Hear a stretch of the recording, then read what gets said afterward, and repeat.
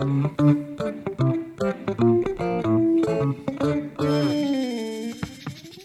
and welcome to Just a Guy and His Journey Back to God, the Sunday Mindset edition. Unfortunately, I was struggling a lot on this weekend and actually last week. I had quite a few issues and challenges. A number of roadblocks came up, and I just wasn't in a great place on Sunday. So when I started thinking about how am I going to, and how will I, and what will I put out as the Sunday Mindset, I failed. I just couldn't come up with it. And so I started to do what I should do. I went back to God. And I went back to the things that really, I sought out His help and I sought Him out. And I also went back into Isaiah and started looking at the themes that we've experienced. And I started looking, I looked at, I am the Lord your God. There is none like me. And that brought a lot of comfort to me because He's the creator of the world. And I think about, I would be so excited to meet Elon Musk, and because he's so smart, and I think he'd have guidance or wisdom for me, even though he puts it out there all the time. But I get to commune and talk to and seek out the one who created Elon Musk, the one who gave him the insights and the wisdom. So that really stirred me. That made me feel, that really helped me. I then looked at, don't rely on things of this world. And I started really looking at, what am I relying on? Is it God? Or is it a job? Is it money? Is it friends? And I realized I was still placing priority or reliance in the wrong place. And so then I needed to repent of that. And then part of, another theme in our studies of Isaiah have been repent and turn to Him, and He'll guide our ways and tell us which way to go, whether it's right or left. And I really got excited by that because with repentance, I was able to unburden my heart. And that gave me the opportunity to continue looking at the topics and the themes. And that God has always had a plan for the Gentiles, which means He's always had a plan for me. And that, again, provided a lot of comfort. And lastly, that He hates injustice and loves charity.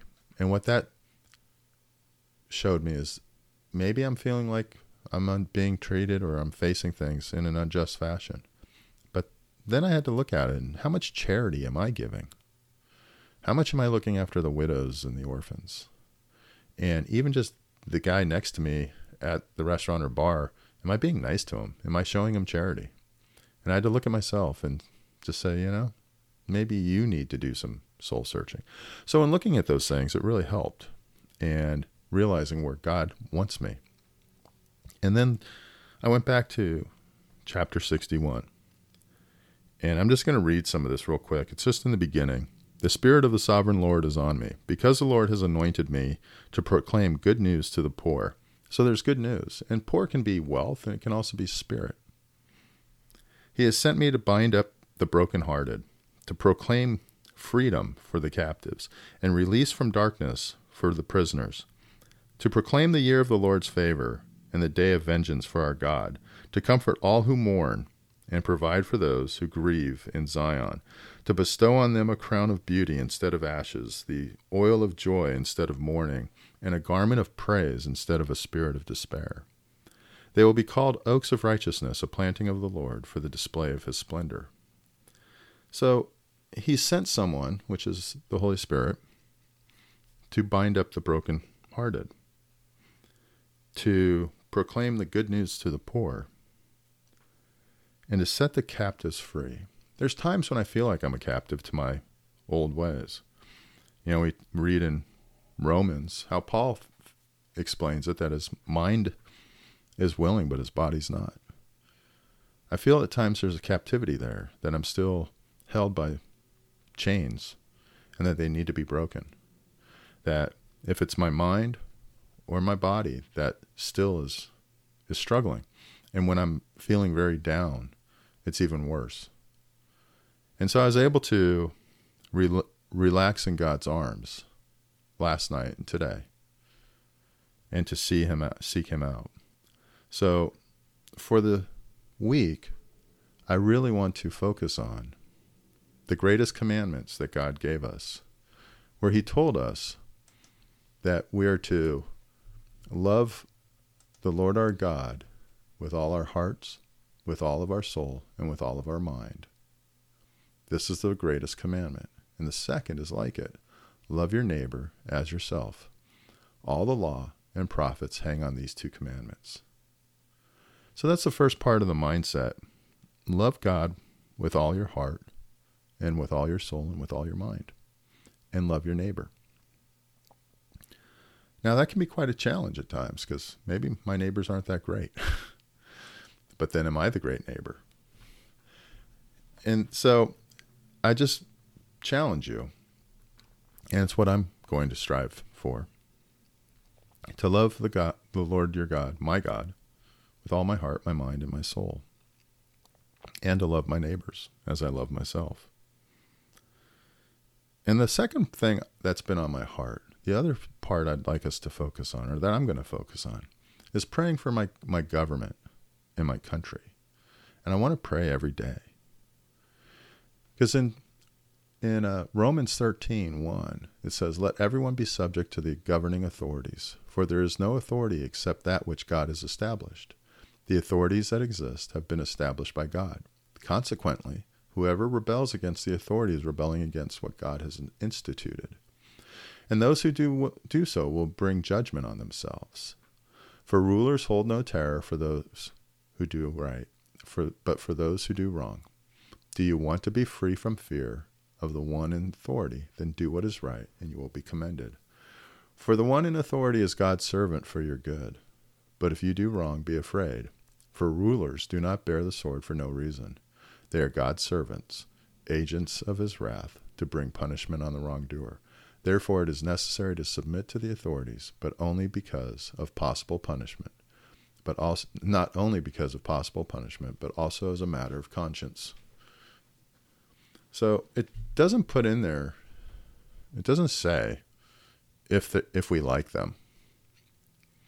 It also says in verse 7, "Give to everyone what you owe them. If you owe taxes, pay taxes. If revenue, then revenue. If respect, then respect. If honor, then honor." Again, it doesn't say if I like them. Because quite candidly, I probably don't. A lot of our leaders I don't like. But I still need to give them respect. I still need to give them honor.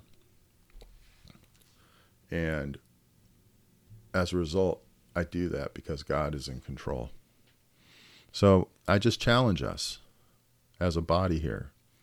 Let's pray for our leaders. Let's pray for those in power.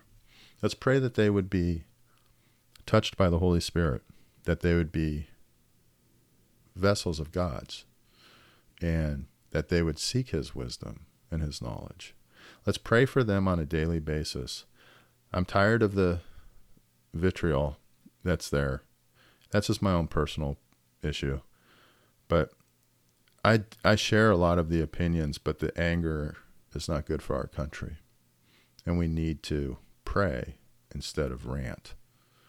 So with that, I just challenge us this week to love the Lord our God with all our hearts and our minds and our soul, and to love our neighbor as ourselves, and to pray daily, passionately for our country and our leaders.